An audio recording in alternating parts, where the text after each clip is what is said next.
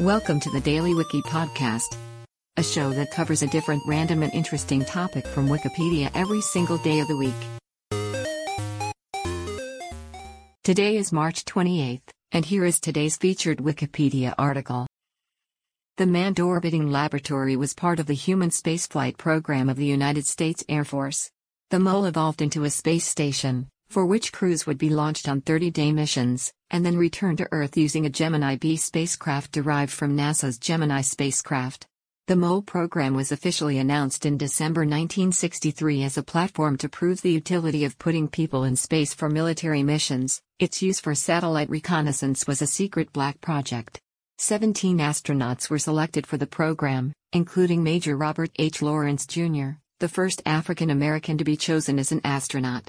Budget cuts repeatedly caused postponement of the first operational flight, and improvements in technology reduced the benefits of a crewed space platform over an automated one.